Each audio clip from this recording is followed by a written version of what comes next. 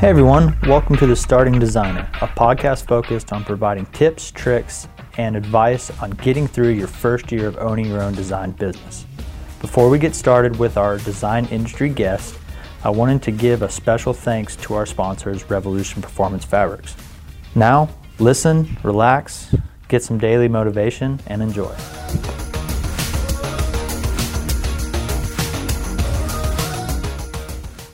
Hey everyone, I'm Anderson Gibbons, and today is our first episode of The Starting Interior Designer, how to get through your first year of being an interior designer. Our guest today is Glen Read. He is a designer for STI and Revolution. He's been in the industry for many, many years. He's designed patterns like Sugar Shack and Haley, and is really a titan of the design industry. I hope you can't wait to hear from him about textile design, the start of his career, and what it takes to be a fabric designer in today's market.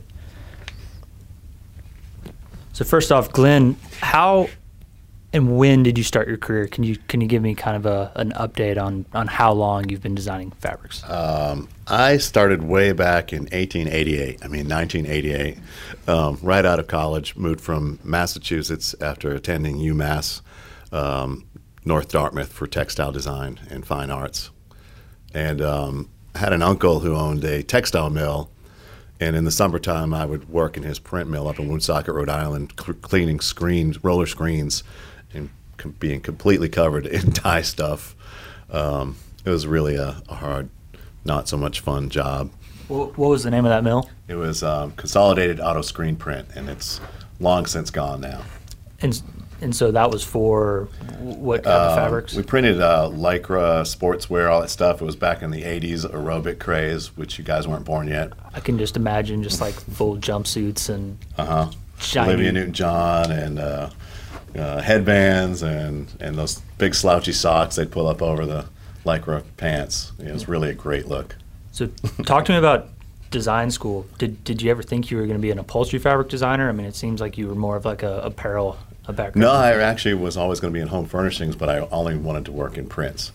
I swore that I would never, ever, ever have anything to do with woven fabrics. I hated them. I hated setting up looms.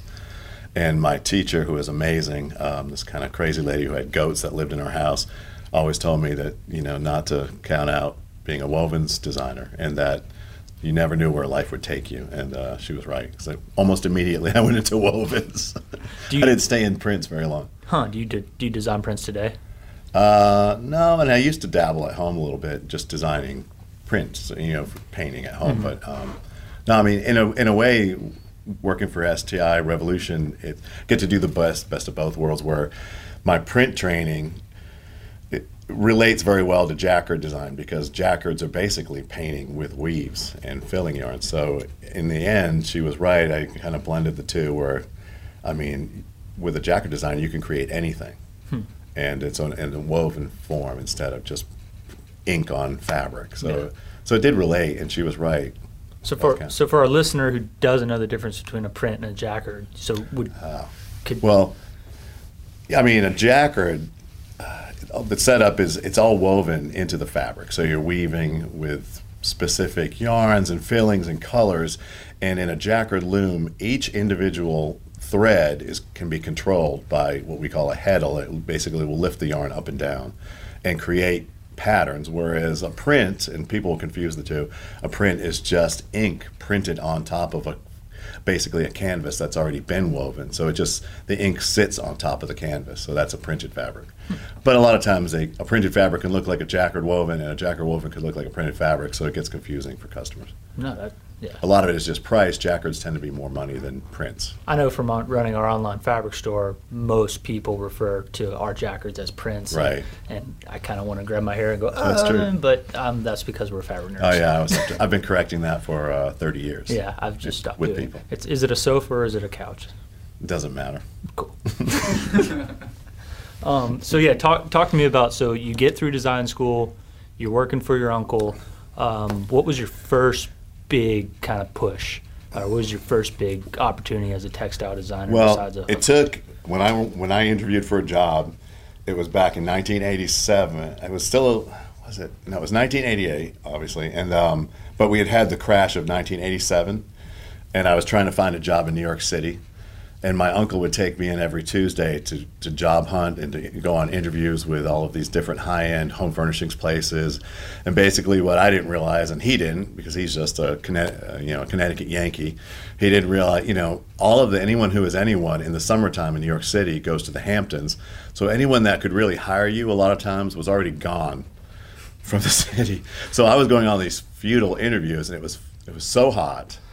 And it was after the crash when Wall Street had crashed in '87, and so I just remember finding myself on Park Avenue crying. I was in tears, and I told my uncle I was just going to give up and forget it. And he said, "Do you want me to get you a job?" And I was like, "Okay." And he took me to this apparel place, and he got me a job immediately with S. Edwards, and then with Guilford Mills. And so that's how I got into that. And Guilford, that was Woven's? That was my first job. And that was Prince. Printed. Prince, okay. They were one of his customers. Okay. So talk me through that. Like, talk me through the first day. Were you ready? Oh God, it was horrible. It was really interesting. Working for apparel is completely different than working in home furnishing. It was like I wouldn't trade this experience for anything. It was just like The Devil Wears Prada.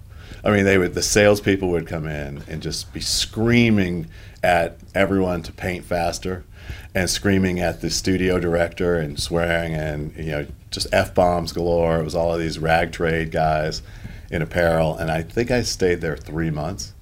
And then I had been continually interviewing with this company called Sunbury Textile Mills that wanted to hire me out of college, and they wanted me to leave my last semester and just forget it and go to work for them, and I wouldn't do it.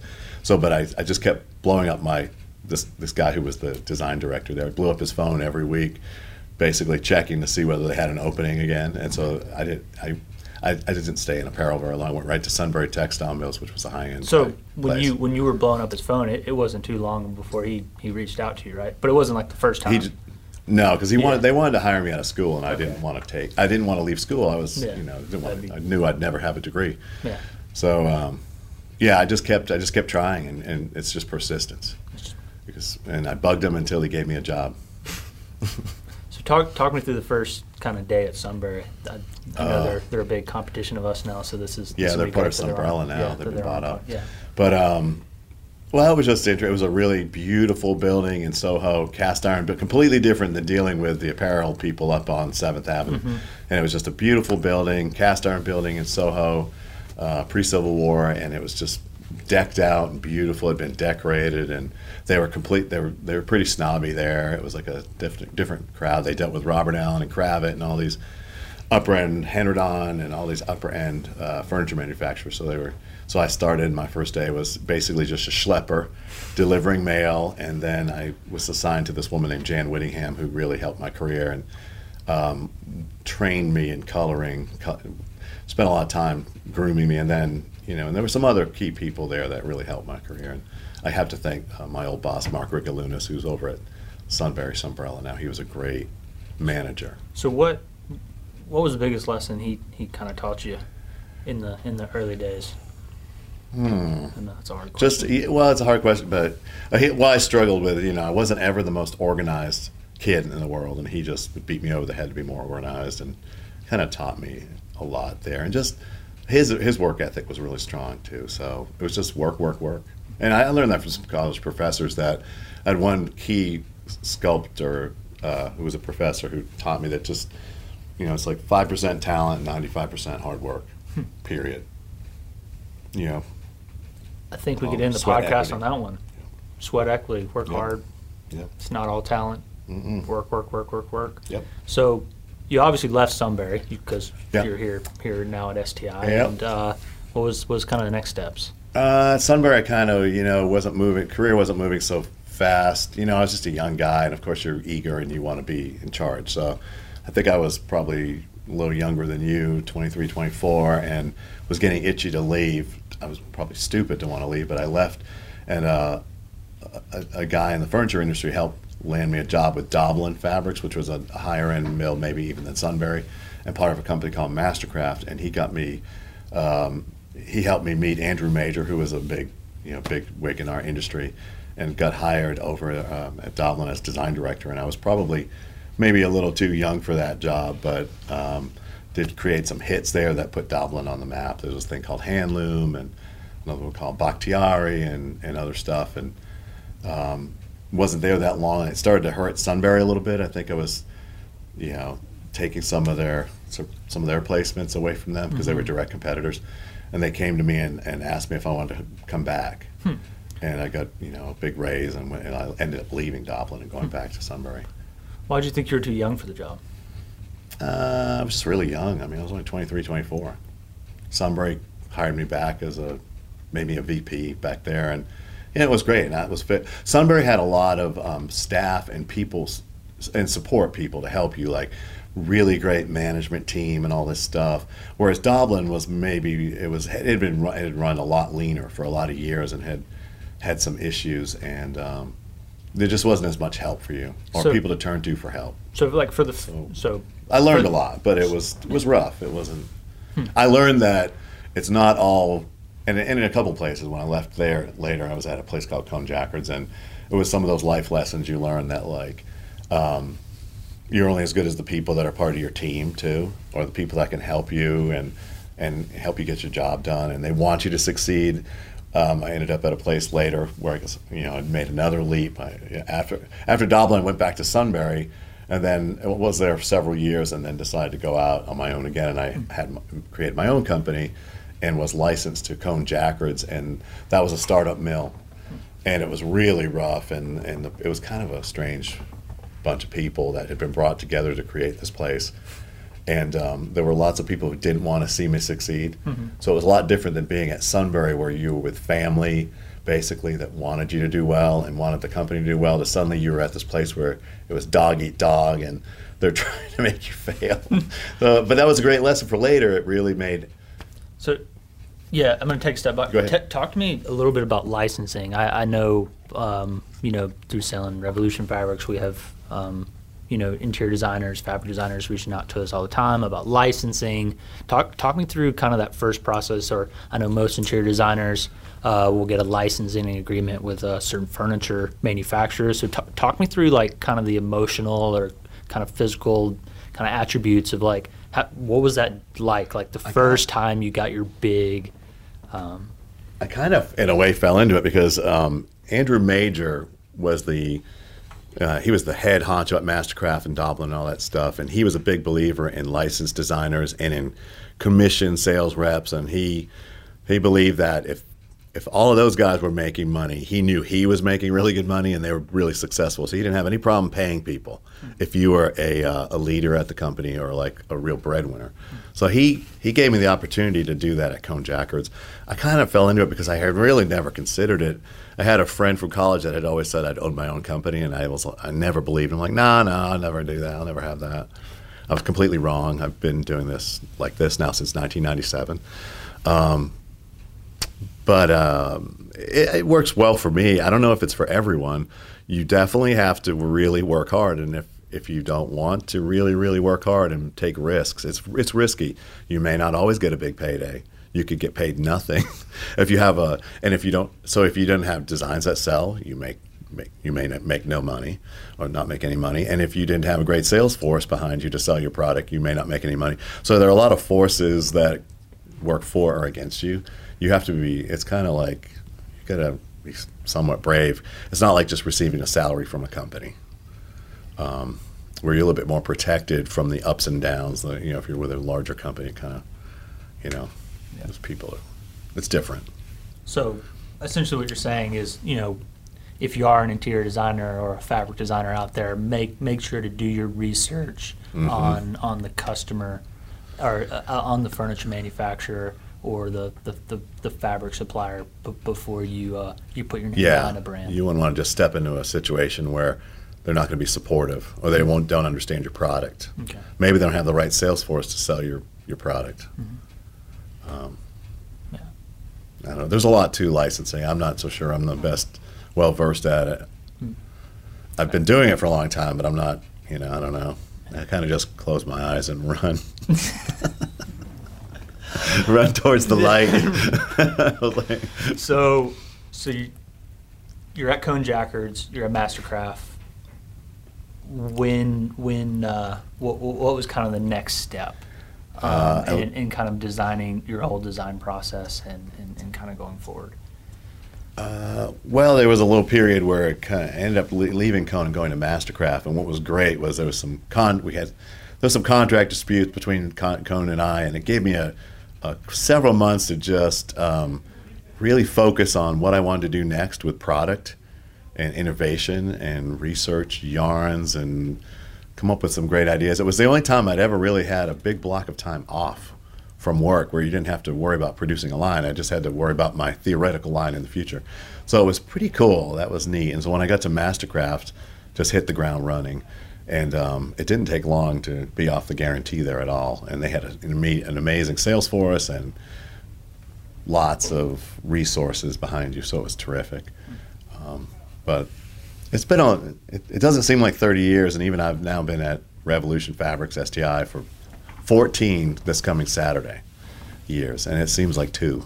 So it's been fun because it's actually just, it seems like yesterday.